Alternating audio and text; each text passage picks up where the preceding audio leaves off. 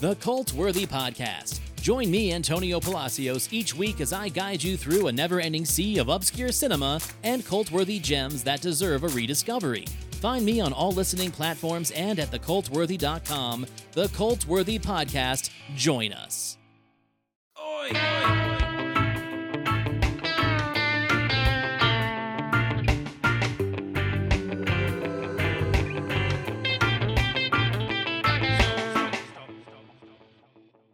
Hello and welcome to Casting Views, a podcast where we pick a random subject each week and we cast our views on it. I'm Dan. And I'm Lou. And this week, having said all that, it's not so random subject because if you were listening last week, you'll know this is actually part two of a two-parter which we've had to stretch out. Well, we've had to split into two because there was just too much to fit into one. In fact, I thought we'd be able to get 3 examples into episode 1. We only got 2. So we might actually make this a 3-parter probably by the end of this. If you haven't listened to part 1, don't go anywhere. Listen to this. You don't need to have heard part 1, but go listen to it afterwards and a few more episodes from our back catalogue. So, psychological experiments. What did we discuss last episode, Lou? I discussed the Robbers Cave experiment and you discussed is it the Milgram shock experiment, obedience experiment. I'm going to start off with one. It sounds quite violent, but it wasn't. Nobody got hurt. It's called the car crash experiment. Okay. Have you heard of this one? I've heard of it, but I can't remember the ins and outs. Right. So this was conducted by Elizabeth Loftus and John Palmer, and this was in 1974 at the University of California in Irvine. Now, this I found fascinating because, again, people weren't subjected to a car crash, but what Elizabeth Loftus had been interested in was how information can affect an eyewitness's account of an event. Okay. So her main focus was on the influence of misleading information in terms of visual imagery and wording of questions in relation to eyewitness testimony in court cases. Her findings seem to indicate that memory for an event that has been witnessed is highly flexible. If someone is exposed to new information during the interval between the event and recalling it, the new information may have significant effects on what that person recalls.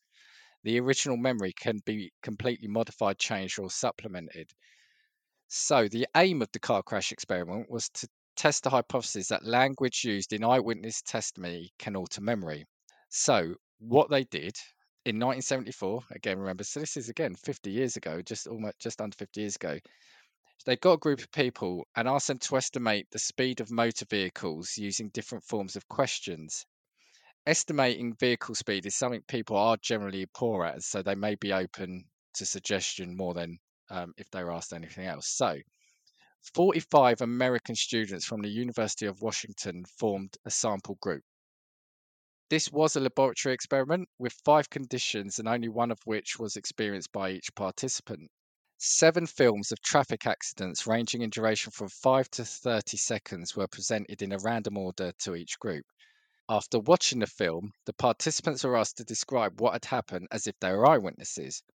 They were then asked specific questions, including the question about how fast were the cars going when and then the question was differentiated by when they smashed each other, when they collided with each other, when they bumped each other, when they hit each other, or when they contacted each other. So the keywords smashed, collided, bumped, hit, and contacted. So the estimated speed was affected by the verb used, and the verb implied information about the speed, which systematically affected the participants' memory. So I'm not expecting you to guess the speed, but which word out of smashed, collided, bumped, hit, or contacted do you think would have rated with the highest speed? Oh, smashed, definitely. Smashed, yeah. That was top with the average speed of that being 40.8 miles per hour. Okay. We'll go to the other end. What do you think would be last with smashed, collided, bumped, hit, or contacted? It's got to be collided or hit. So I think collided. No, it was actually contacted. No way! Wow. Yeah. So the smash was top, 40.8. Collided was second with 39.3. Bumped was 38.1. Hit was 34, and contacted was 31.8. So Oh, sorry, I said just collided, didn't I? I don't know. yeah.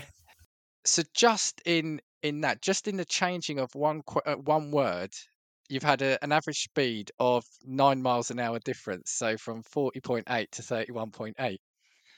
So the conclusion was the result showed the verb conveyed an impression of the speed that the car was traveling at, and this, of course, then altered the participants' perception.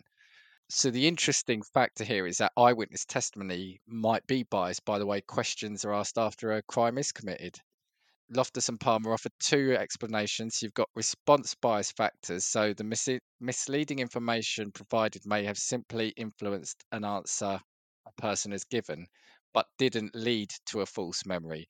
For example, the different speed estimates occur because the critical word smash or hit influences or biases a person's response, or the memory representation is altered so the critical verb changes a person's perception of the accident. Some critical words would lead to someone having a perception of the accident being more serious, and this would then be stored in that person's memory.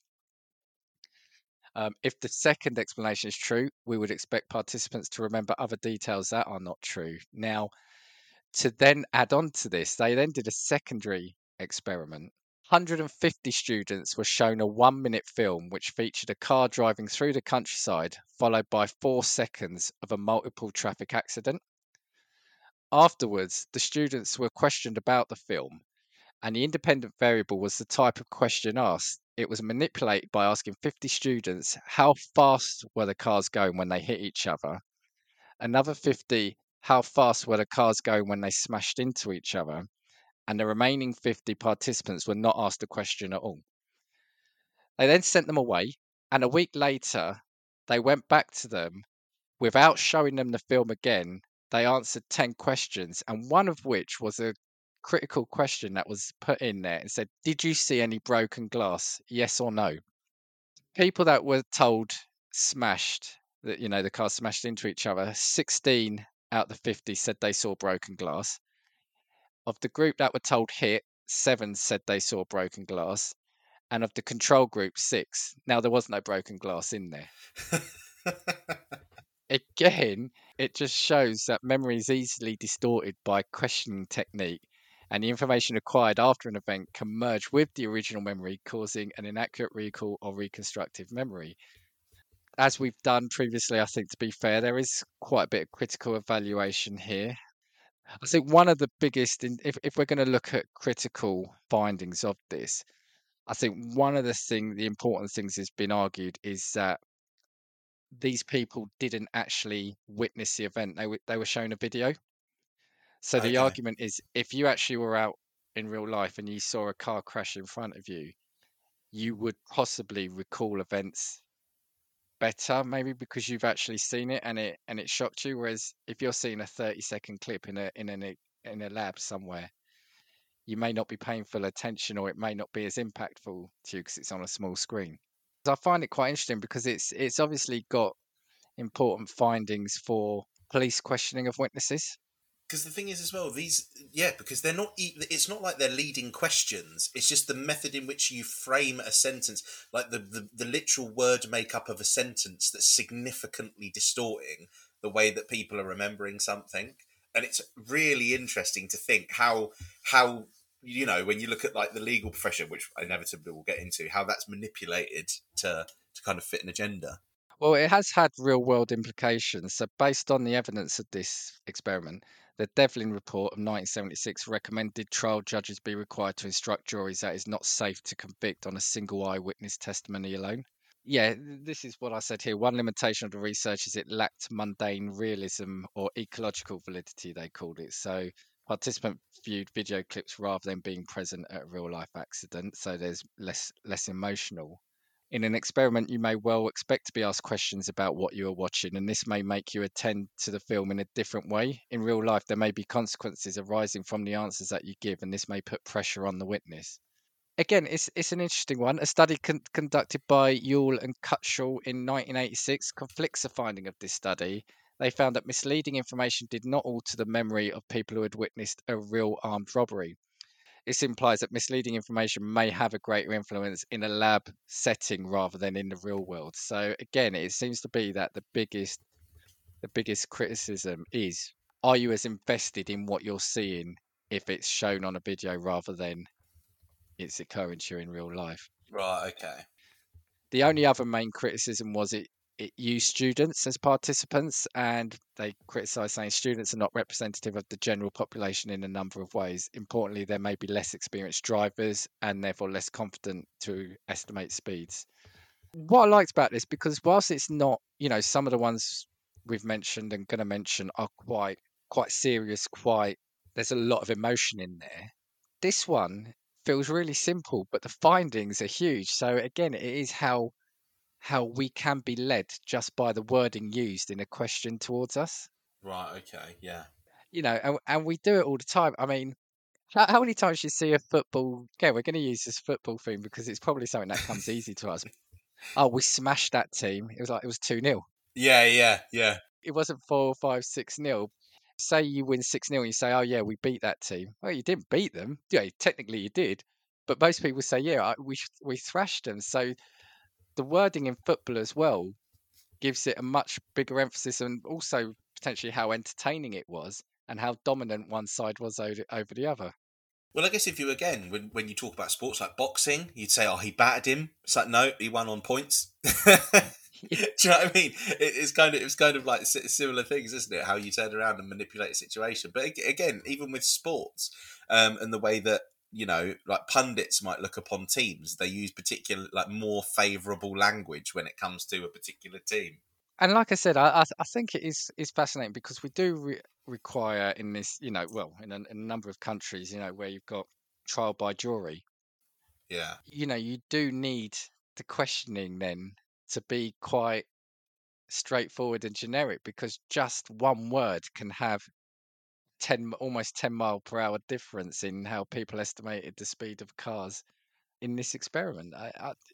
It's quite frightening and also fascinating at the same time, because it's perception, something you've seen, your perception of it can be altered just by a word. Yeah, but again, even when you look at, like, not even necessarily the word that they're using to describe the accident, if I was to ask you what speed that car was traveling at or how fast that car was going, if I was to say how fast that car's going, you'd probably say, Yeah. 50 miles an hour. What speed was it traveling at? Probably 35. Do you know what I mean? That's also, when you think about it, there are so many things in the sentences that you can change to just illustrate with different words to describe what was happening, that would then have an impact on the way that somebody views a situation. So it's like, for instance, with particularly difficult criminal cases, for instance, you would describe somebody as being, it was a horrific act, as opposed to, it was just a murder. Because for some reason, murder sounds more factual. And when it's reported by the media, for instance, the horrific crime, it's a sadistic act. It's not just a murder. Does that make sense? And so as a result, again, it makes you treat someone with more contempt based on the fact that you've had more aggressive language that comes with it. It's really interesting. And even, the fact that they then did a secondary experiment where they then asked them a week later. And I love the fact that it was a week later, and without then showing the video, because I don't know, I'm going to guess it, in a court case, you're being brought back much, much later than a week after an event, right? It could be months, if not years, potentially, right? Yeah. So the fact that then a question about the glass has resulted in people saying they saw something which clearly wasn't there, and so you wonder if it was longer, like if it was 2, 3, 4, 5 weeks, would that have been higher, maybe? Yeah. It does make you wonder as well as to whether or not you can actually actively recount, like, use witness testimony as any form of substantial evidence when it comes to, like, potentially putting someone away for life. When it comes to criminality, and you think, because a lot of court cases go on for months, don't they? They might not call witnesses for 6 months until afterwards. And how difficult is it for somebody to recount what they saw accurately, just in and of itself, after that period of time, let alone with someone using not leading questions, but language that leads a particular conclusion? And this then does, I mean, this wasn't what the experiment was about, and I've got no facts on this, but it's like, could you also then be swayed by the build of a person? So if it was supposed to be like a crime where somebody physically broke into a house or smashed the door down, if the person was slight, would somebody look at that person and think, well, they couldn't do that? But if they were bigger, I think, well, that's a big bloke. Maybe he could have, I believe he could have smashed the door down. It's worrying, it's fascinating, and glad it's led to some change in how questioning takes place. But yeah, you've got to hope that it does actually get applied in all instances, right? Yeah, yeah, it's a really strange, and again, it just makes you wonder, like, how have you? Do you think that you've ever been affected by language like that previously in your life? If you could ever think to a situation where someone's turned around and said, "Oh, do you remember that?" Probably have. Just in the football thing alone, I probably did maybe get swayed, or maybe my memory of a game maybe does get changed if I talk to people and like they're all saying, "Oh yeah, we absolutely thrashed them." Maybe made me think more of a game than it actually was. I don't know. I don't Yeah, know. yeah. But yeah, that was my first one. That's actually very quite cool. Now, if we're going to move on, I've got one big one and then one little one that we can tag on. But I feel like I'm going to spend far too long on the big one to then tag my little one on. So we'll go with it again. I've actually seen this psychologist in real life and went to listen to him talk. Now, this is probably the most famous psychological experiment I think ever conducted, and it's by a Dr. Philip Zimbardo, and it was the Stanford Prison Experiment. I imagine Okay, you've yeah, heard, made yeah, popular by yeah. a film and that sort of thing now. And again, I actually went to see him talk. This was while I was at school. It was a brilliant experience, and I think he was about 80 at the time, and I think he's still alive, so he's probably about 107 now. Oh, yeah. But yeah, it was an experiment that was conducted in 1971, and it was really to test and find out whether brutality reported in prisons in America amongst prison guards was due to sadistic personalities or had more to do with just the prison environment. So did these people have a predisposition to violence, or was it completely situational? So, for instance, prisoners and guards may have personalities which make conflict inevitable because prisoners lack respect for law and order, and guards are particularly, aggressive, I guess, because that's kind of the personality type that probably fits a job like that. So, in order to study the roles people play in prisons, Zimbardo converted a basement of Stanford University into a mock prison.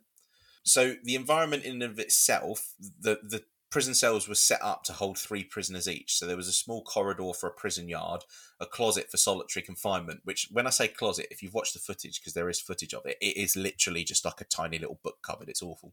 And bigger rooms across from the prisoners for guards and the warden.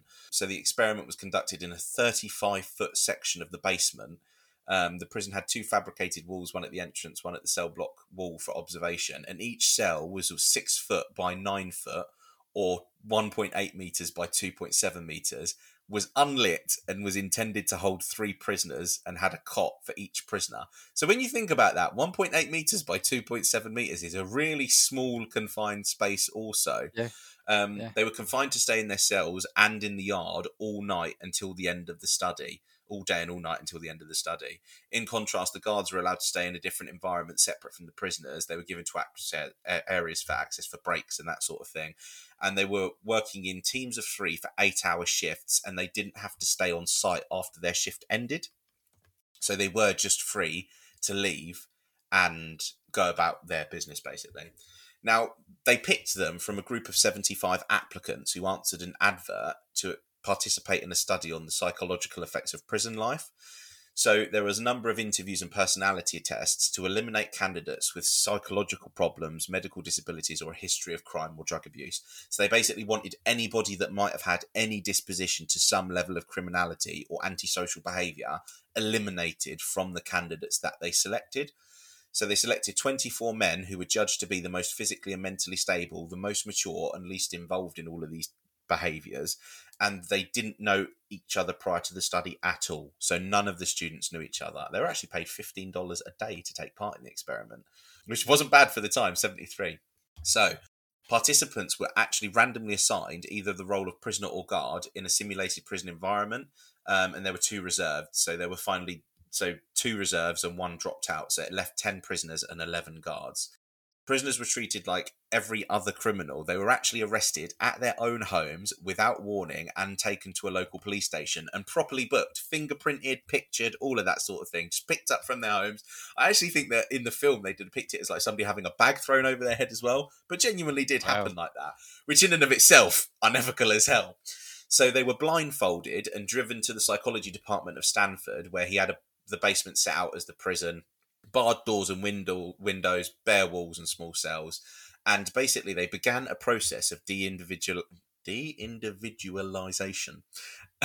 You can cut that together and speed that a bit up to make it sound better. So when the prisoners arrived at the prison, they were stripped naked, deloused, had all their personal possessions removed and locked away. They were given prison clothes and bedding, and they were issued a number with issued a uniform with a number on it, and they were only to be referred to by number. So the use of ID numbers was basically a way to make prisoners feel anonymous. So each prisoner had to be called by his ID number and could only refer to himself and the other inmates by number. They had no underclothes, so they literally just wore like the prison garments, and then they had like a nylon cap to cover their hair, and they had like a chain around one ankle as well. So all guards were actually dressed in identical uniforms and carried a whistle and a billy club borrowed from the police. A billy club is, I imagine, just a truncheon.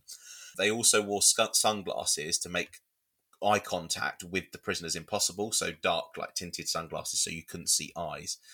So Zimbardo observed the behaviour of the prisoners and guards. Now, I think one of the most controversial points about this experiment is the fact that Zimbardo actually didn't sit outside of the experiment because he also played the part of prison warden, which he shouldn't have done, because if you're going to observe people psychologically and you're conducting an experiment, you should take yourself out of it.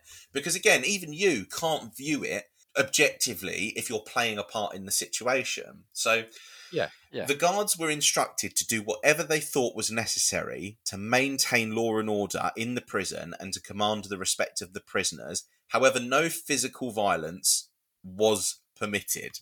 Now, do you want me to go through the day by day? Because it was supposed to last 14 days, however, was actually cut short. So do you want me to talk a little bit about what happened day by day? Yeah, if you give us some highlights. Yeah. Okay. Yeah. So day one, obviously, they were all taking their fingerprinted. This was the same day they were fingerprinted. They were greeted by the warden, who conveyed the seriousness of their offences and their new prisoner status. They were explained the rules of the prison, and inmates retired to their cells for the rest of the day. So the first day was pretty chill. On the second day, guards were referring to prisoners by their identification and confined them to their small cells. At 2:30, the prisoners rebelled against guard wake-up calls of whistles and clanging batons. So what the guards were doing is waking them up, basically. And the prisoners refused to leave their cells and eat in the yard, ripped off their number tags and took off their stocking caps and insulted the guards. In response, guards sprayed fire extinguishers at the prisoners to reassert control, and the 3 backup guards were called in to help regain control of the prison. Guards removed all of the prisoners' clothes, removed mattresses, and sentenced the main instigators to time in the hole. They attempted to dissuade any further rebellion by using psychological warfare, and one of the guards said to the other that these are dangerous prisoners. So bearing in mind that this is day 2, I guess maybe you could put the rebellion down to the fact that, we know we're in an experiment, it's a bit of a piss take, we can turn around and kind of get away with this almost. So day 3, in order to restrict further acts of disobedience, the guards separated and rewarded prisoners who had minor roles in the rebellion. The 3 spent time in the good cell, where they received clothing, beds and food, which were denied to the other population. And after an estimated 12 hours, they returned to their old cells. Guards were allowed to abuse their power to humiliate the inmates. They had the prisoners count off and do push-ups arbitrarily, restricted access to bathrooms, and forced them to relieve themselves in buckets in their cells. Now, it's only day 3, and it kind of feels like the rules about not using physical violence are kind of already being broken here. Then, the first prisoner to give up after 36 hours had an apparent mental breakdown. So I'm going to quote this because, again, it was all caught on camera. He said, "Jesus Christ, I'm burning up inside. I can't stand another night. I can't take it anymore." So upon seeing this, one of the research assistants immediately released this prisoner. Now, I'll talk about this a little bit later on anyway, but later on in an interview, the prisoner that said he wanted to be released just said that he did it just so he could get released. But Zimbardo basically said, no, I'm calling out that guy's bullshit, because in 1992 he talked about how it had really affected him. So there's doubts as to whether or not it was actually genuine, or as to whether or not he just used it as an excuse to get out of the experiment. However, Right. I think it was probably genuine, and there's probably a little bit of an embarrassment about the fact that he'd left, maybe, that kind of came about from it. I think so. Yeah, I think that would be fair. That, yeah. So, day 4, witnessing the guards dividing prisoners based on their good or rebellious behaviour, the inmates started to distance themselves from one another. Rioters believed that the other prisoners were snitches, and vice versa. Other prisoners saw the rebels as a threat to the status quo, since they wanted to have their sleeping cots and clothes again. Prisoner 819 began to show symptoms of distress. He began crying in his cell. A priest was brought to speak to him, but he declined to talk, instead asked for a medical doctor. Zimbardo reassured him of his actual identity and removed the prisoner. When he was leaving, the guards cajoled the remaining inmates to loudly and repeatedly decry that 819 is a bad prisoner. Now, apparently, when Zimbardo went and spoke to this prisoner, he took on the role of having a discussion with him and trying to reassure him, but the prisoner wanted to leave, and Zimbardo made the decision that he needed to go. The moment that Zimbardo said that he could go, it was like the guy had never experienced anything terrible, because it was like all of a sudden Zimbardo was no longer a prison warden. He was just a man who was doing experiment, and he was a normal guy again, which I thought was quite interesting. Yeah. So, day 5, the day was scheduled for visitations by friends and families of inmates in order to simulate prison experience. Zimbardo and the guards made visitors wait for long periods of time to see their loved ones. Only 2 visitors could see any one prisoner, and only for 10 minutes while a guard watched. Parents grew concerned about their son's well-being and whether they had enough to eat, and some parents left with plans to contact lawyers to gain the early release of their children. Zimbardo's colleague, Gordon Bauer, actually arrived to check on the experiment this day and questioned him about the independent variable nature of the research. And Christina Maslach, I think I've pronounced that correctly, also visited the prison that night and was distressed by observing the guards abusing the prisoners. So she saw them forcing them to wear bags over their heads and a number of other things. There was actually one particular prisoner who was much more sadistic than the others, and I actually believe that he made them recreate like sex acts on each other. Not actually happening, but he made them act out like sex acts on each other and like strip pretend, and made them like strip naked, and he was particularly strange. I do think they had a name for him, but I couldn't remember it. And so Maslach challenged Zimbardo about his lack of caring oversight and the immorality of the study, and she made it evident that Zimbardo had been changed by his role as superintendent or warden in the prison, and she said to him that he was somebody that she didn't recognise and didn't like. On the Friday, which was day 6, Zimbardo actually ended the study early. He let them know that the experiment was over and arranged to pay them the full fee for the 14 days, which actually is the equivalent of about £1,500 nowadays. Zimbardo then met for several hours of the debriefing with all of prisoners and the guards, and finally everyone came together to share their experiences. And then they again returned a week later. Basically, everybody behaved normally once they were out of the situation. Again, the guards went from being really sick and sadistic, twisted blokes to all of a sudden just being the students that were attending the university. And similarly, as opposed to having mental breakdowns, the people that were the prisoners just returned and had normal conversation with the people that were abusing them.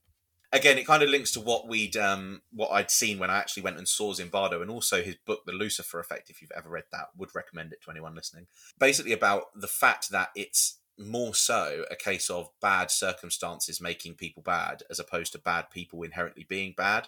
So he used the examples of prisoners' treatment in Abu Ghraib. Do you know the Iraqi prison?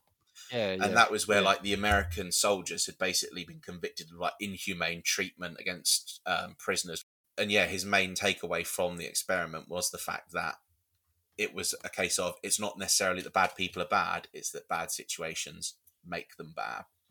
This just feels almost like an unnecessary experiment in a sense, because it almost feels like a mix of the two we spoke about in the first episode, doesn't it? About the kids forming groups, and then the Milgram one about would people do bad things. But it just feels like there's a good idea, but it just feels like it was allowed to go to the extreme. Yeah, I think that's what it was. There was no limit on but however, what I would say is that they set out the parameters to the guards from the beginning. They said no physical abuse, this is the way that you're going to behave, but take on the role of a prison guard. Quell any problems, but you can't do this. And I think it's because, again, they've just allowed the progression of what is the human behaviour. if that makes sense. Like, this is obviously horrifically ethical, and there is actually so many ethical concerns it'd be impossible to talk about them all. Yeah, unethical. So yeah, unethical. Yeah. Sorry, some unethical, ethical. Sorry, ethics concerns. Yeah, that makes sense. That it's impossible to talk about them all. But yeah, I think it's because we've just allowed the natural progression of the human behaviour, and I feel like there are so many parallels that you can draw from real life experiences and real life situations. Because it's true, when you look at, even with the example of the prisoners switching on each other, the ones that are rebellious believe that the other ones are snitches. When you look at, for instance, especially in America, the prison system, when you've ever watched documentaries, that's what it is. It's all about the group as a collective. Who are the outsiders? Who do we think are going to be ratting to prison guards? And I think it's a natural progression of the human behavior that we allowed to kind of be carried out. I would have been super interested to see as to whether or not he hadn't have had the interference, what would have happened by day 14, because I think that this experiment could have killed someone. Yeah, I think so. And I do wonder, as good an intention as the experiment is, and again, this is great, being able to look at, when did you say this was? Was this the 50s? 70s. 70s, sorry. So, 50 years later, it's great looking at it with expert eyes, of course. But if you were picked, say, to be a prisoner, and it's an experiment, do you think you'd be more willing to act outlandishly because it is an experiment and you've been picked as a prisoner, so you're more likely? So what I'm trying to say is, you've actually been arrested in real life and you're put in prison. You might not react the same way because you're intimidated, you're scared, you're frightened, whatever, depending on what you've done, of course. But you're in an experiment as prisoner 125. Are you going to say, right, well, I'm going to give shit to the guards, and because it's an experiment, right? Yeah, this is true. What do I I care? think that probably was the promotion for the issues on day 2, which was the first proper day that they'd had in there. So obviously, Day 2. literally, they turned around and started to rebel. They refused to come out their cells, that sort of thing. So I think that could have promoted the initial rebellion, if that makes sense, because they're like, oh, well, part of an experiment is not really real. However, I think after that point, when the prison guards then quelled that and then began to use physical violence and like basically what would have been methods of psychological and physical torture, I think that everything after that point was probably legitimate as you could have been. I think that the trigger for it was obviously artificial in the fact that they thought it was an experiment, but the progression of the behaviour was perfectly natural, I think. Yeah, I do think there's definitely, as you said, there's definitely ethical things around this one. I'm not sure what my view on it is, because I think, to me, it almost feels like it's achieving the same aim of the Milgram one that we mentioned last week. So if you weren't listening last week, Lou brought the case. It was where, cut long story short, where a person was set up to believe they were administering progressively stronger electric shock current to someone, wasn't it, when they weren't? And would they go to a severe level? You're kind of doing the same thing here, aren't you, in terms of seeing, how far would you be willing to go to potentially treat someone as a prisoner or show respect to a guard? But you're just allowing more havoc and chaos to happen. I think that's fair. But again, do you not think that sometimes it's necessary? Not necessary. I shouldn't say that. Not necessary. But do you not think that it's kind of like a necessary evil to get the best example of what human behaviour can be? I don't know, because I think we know what human behavior can be. Um, I don't know if we are, what's the word, if we are biased because these are historical events and they have produced such famous results that it's easy to say you didn't need to do that now. But maybe that's because these things have happened and the results are known. Yeah. Do you see what I'm trying to say? I guess it's almost like my example at the start here, where you could be led into thinking one way or the other by experience or something. Yeah, I don't know. I think this was a bit extreme. Well, it was very extreme. From what you said, I think certain behaviours should have been quelled a lot sooner. And I think the fact that if you've got people, their own parents, worried about them when they're going to visit them, does make you think how badly they were Yeah, affected. I think that's probably what the main concern was. Obviously, some prisoners had expressed concerns, and the experiment wasn't ended. It was allowed to continue until people had what were, whether you believe them or not, legitimate or not, mental breakdowns. So I think that was probably the biggest problem. But again, if you're going to recreate the situation of a prison, are you going to have moments in which, of course, you don't want to be in prison? That's just a legitimate way in which prison works. You are literally agreeing, in by virtue of the fact that you're agreeing to be a prisoner, to be held against your will. So again, kind of what limit do you accept that you need to turn around and kind of take away a bit of a person's choice depending on what they're saying to you? Because, I imagine every person that goes to prison legitimately says, "Oh, I don't want to be here, can I leave?" Oh. Well, my view is what is and isn't now allowed under the guise of a psychological experiment. I mean, are we saying because we're doing it as an experiment, we can subject you to anything now?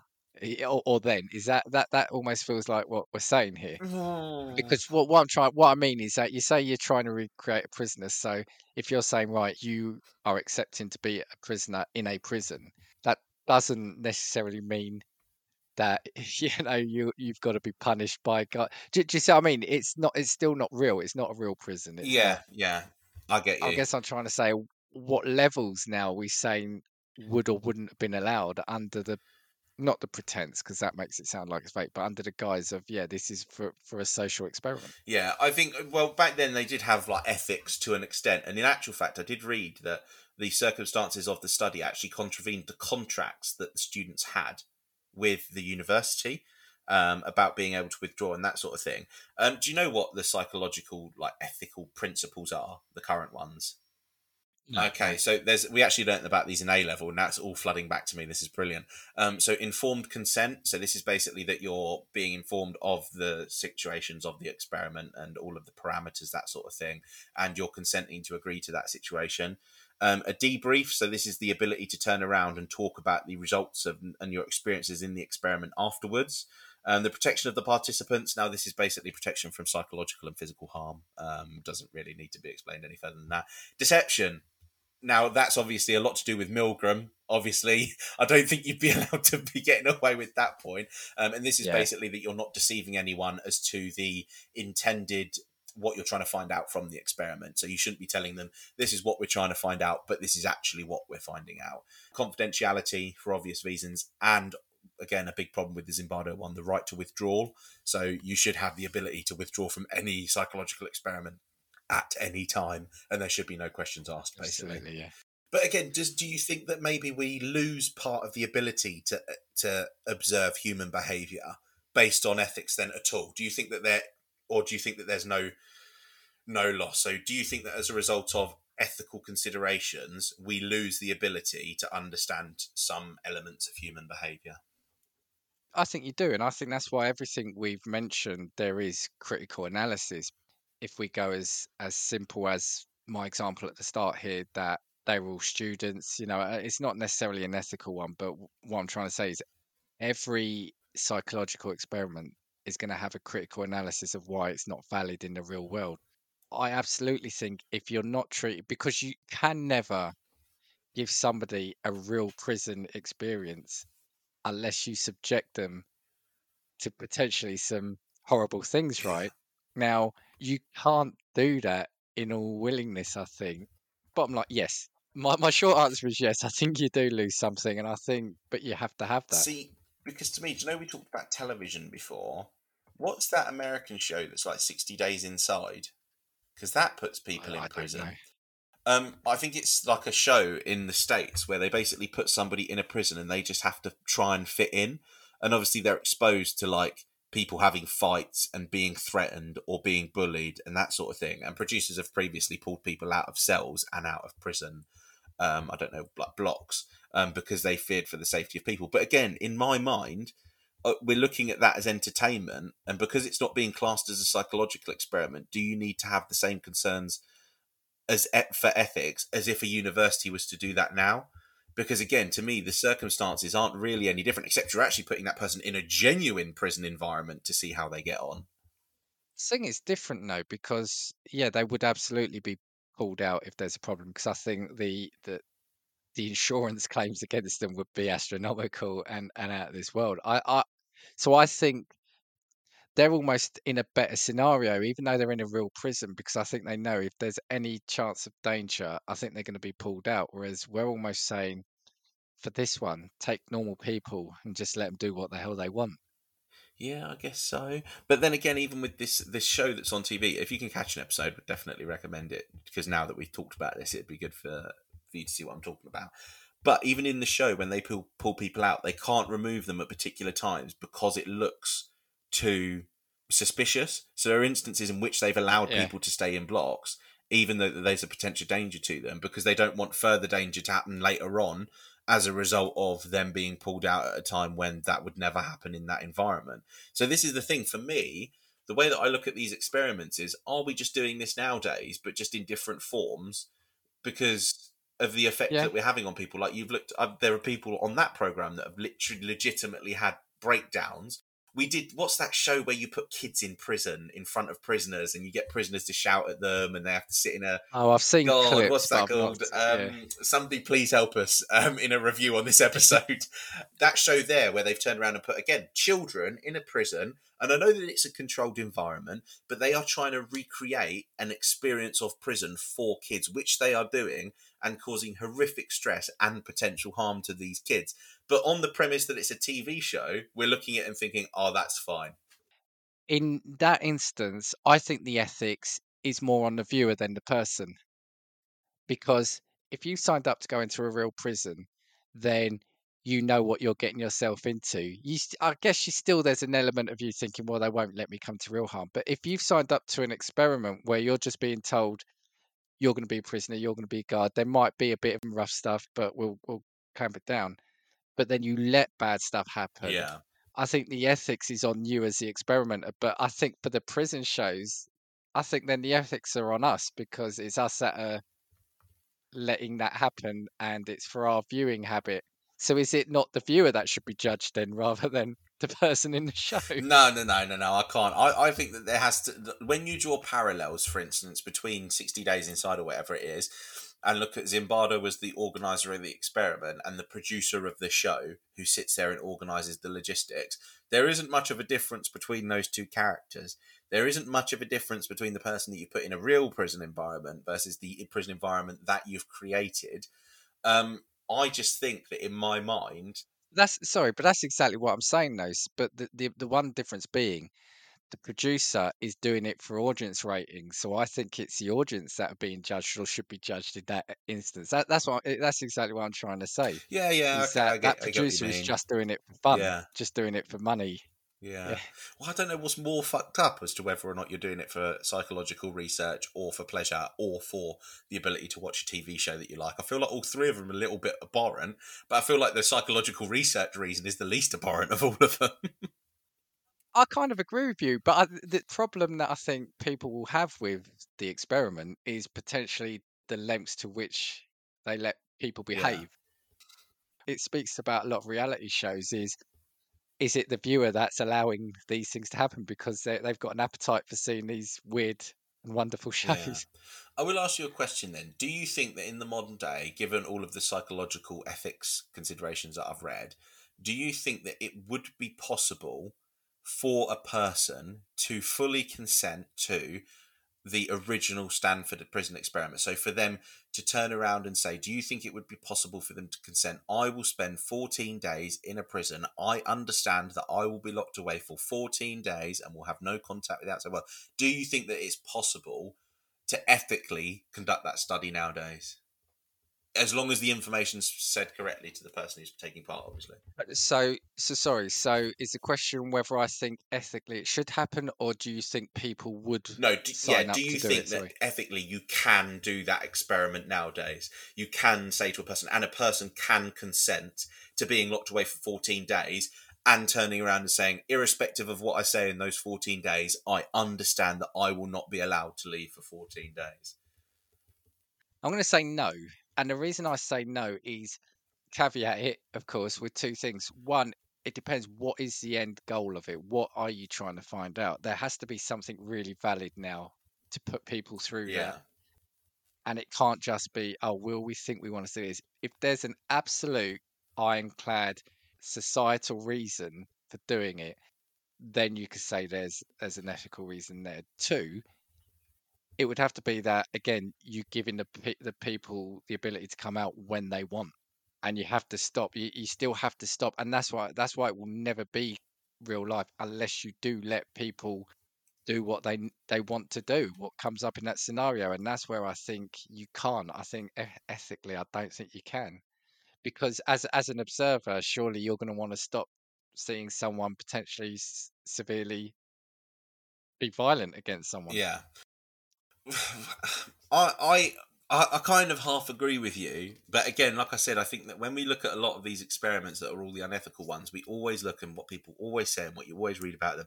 Some of the most influential research ever conducted into like the human mind or whatever it might be with a particular aspect of behavior that you're looking at. And all of these experiments have come from a time at which ethics was more loose, if there was basically any at all that was applicable. I think nowadays there can be a tail off.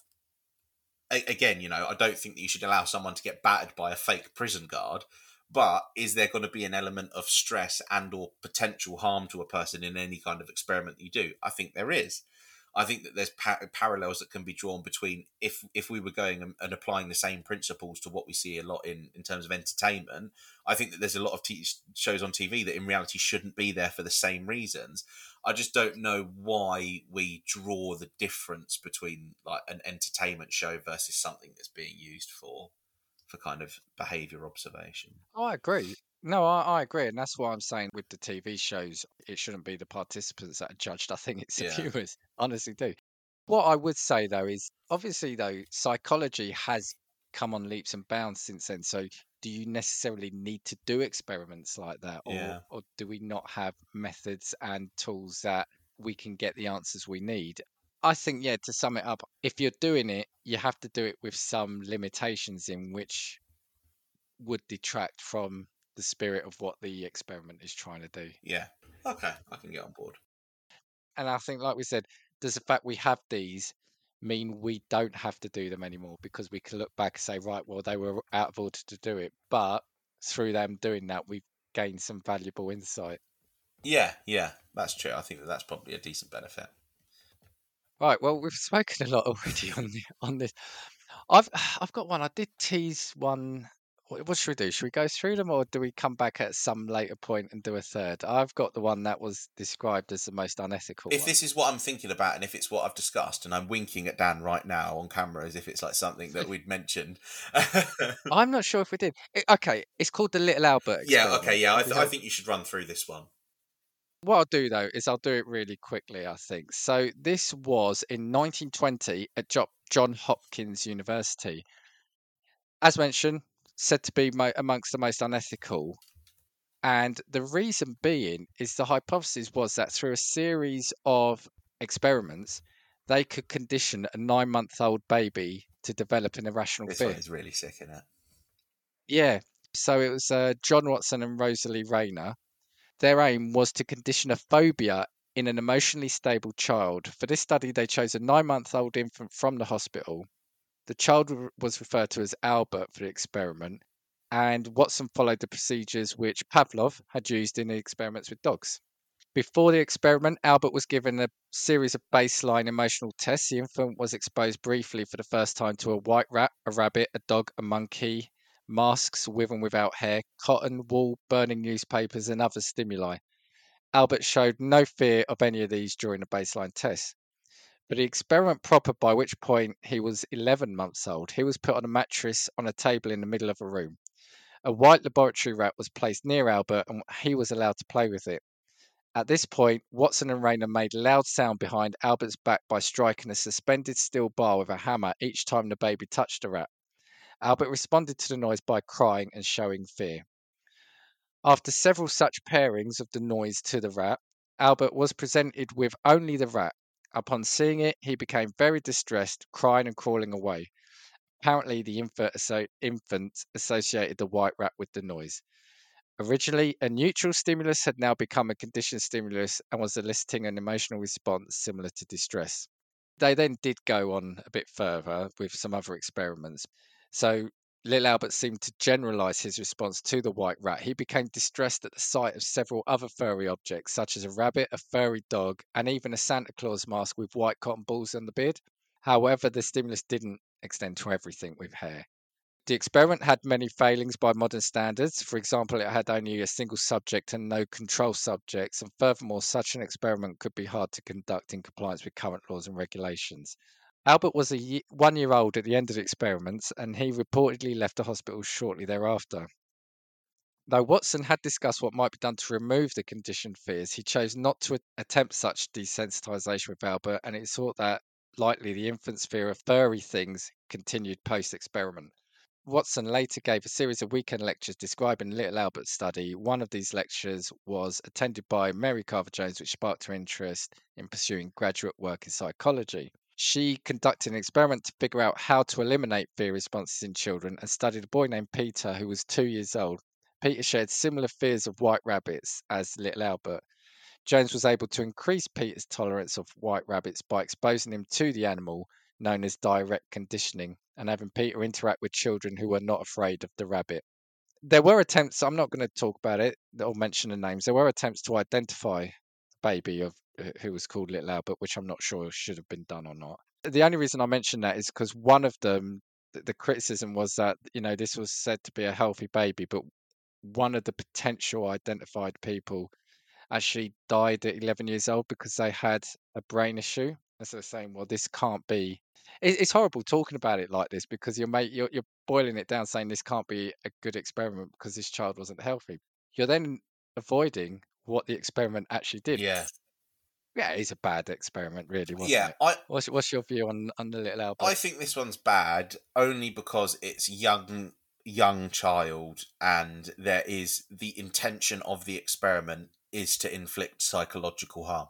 So this is unlike the others. For me, where the others have had the intention of identifying something not positive about human behaviour, but a particular instance in which we can learn from human behaviour, the intention behind this one, whilst technically doing that, predominantly had the effect of harming a child. So to me, this one would never pass in my mind because the intention all along from the outset is to make a child so traumatized that they develop an irrational fear, and that's why I just don't think I could pass this one. That's it, because the other person they found or potentially linked to it was a guy who died, I think, in his 80s, and it was only because the granddaughter, I think, recognized that this person had a fear of this and that and would have been in around that area at the time. And if that's the case, then that person, like you said, has had this fear all their life. They have put in a fear, and that's what it is to me. One, it's a child who couldn't have, and if I remember right when I was reading it, there's also potentially that the mother of the child didn't know that this was happening. Yeah, you're right. So you've got a child that's not aware, and couldn't sign up to it, a mother who wasn't aware and didn't sign up to it, and you're not just saying to him, right, go to this camp and compete with this other group for a pocket knife. You're putting a phobia into them. While there's a scientific finding to say that you can do that, it's that classic thing. Just because you can do something, should you? Yeah, because you wouldn't have seen an experiment like, would we have seen, mind you, it kind of reminds me, I can't remember what the experiment is called now, but it's like the monkey one. Do you know where they tested the like affection of monkeys as to whether or not they choose like a clothed mother or a wire mother that gave them food? Oh, I don't know. Yeah, we'll have to talk about this in now a further episode now because I've got so many examples. We'll do part 3. But yeah, it reminds me of that. And where was I going with this point? I've like completely lost my train of thought thinking about monkeys. Because I said about just because you can do doesn't something, mean that you should. you? Yeah, and that's the thing for me. I think with this one, you wouldn't try to set out in an experiment to give someone depression, would you? You wouldn't put them in circumstances where we're going to make this person clinically depressed, or we're going to make this person clinically, again, insert whatever kind of like mental effect you want to stimulate on a person. You wouldn't turn around and give them any other psychological condition. Why would you turn around and do it with fear? And that's the thing. I think that if you change the context of this one and apply the irrational fear with something like depression, even at the time, that probably would have been horrifically unethical. So yeah, I just don't think that this one passes at all. I think it's pretty fair. and also, okay, rat. It's not like, depending on what the phobia is, but that person, rats are fairly common, right, in the world. But the thing is also, did we not just already know that we're not born with any fears inherently? So did we not know that of course all fears can be experience based as opposed to genetic ones. I think if there's only two, we talked about this in a fears episode, didn't we? I think we did in phobia. Yeah, was yeah, it yeah. one of them was Phobia. it heights and the other one was like falling or something like that? Was heights. Was it heights and fire or heights? Or was it heights in the dark? It was something like that. But anyway, it was two. Oh, it was the dark, wasn't it? I think. Yeah. But two things that you can't control. The evolutionary kind of explanations make sense. Whereas with this, it's like, yeah, of course, we know that people aren't born with a fear of spiders. They just have an aversion to spiders when they're growing up because they have a bad experience with spiders. Do you know what I mean? To me, it just felt like something that didn't even need to happen because it's just, I don't know. It was just, I just think this one was stupid. I get it, and 1920, so it was really early on as well, wasn't it? So I guess yeah. Anyway, on that really depressing note. It is heavy, but I think it's just to show kind of as humans what we have been capable of in the past. I guess, isn't it? This is true, very true. So yeah, I know you had another one, but I don't think we'll get through it. Yeah, no, don't worry about it. If need be, we can always come back to this as another topic, and we could potentially do a part 3 because there is actually so many interesting ones to talk about. I had a load on like weapons and that sort of thing, which would have been quite cool. But we might come back to them at some point. Okay, well we'll come back to it, but let's have a bit of distance. I think from this. Let's talk about probably happier things. Right. Thank you for listening. If you want to get in touch with us, you can contact us on Twitter at castingviews. You can drop us an email at castingviewspod@gmail.com. And we'll leave you with, we know there's a lot of podcasts from which you can choose. So we thank you for listening to Casting Views. 2, 3, 4. If I want your opinion, I will give it to you. Come on, check what we've got, 'cause you need it. Don't make us get a spark and force feed it. Come on.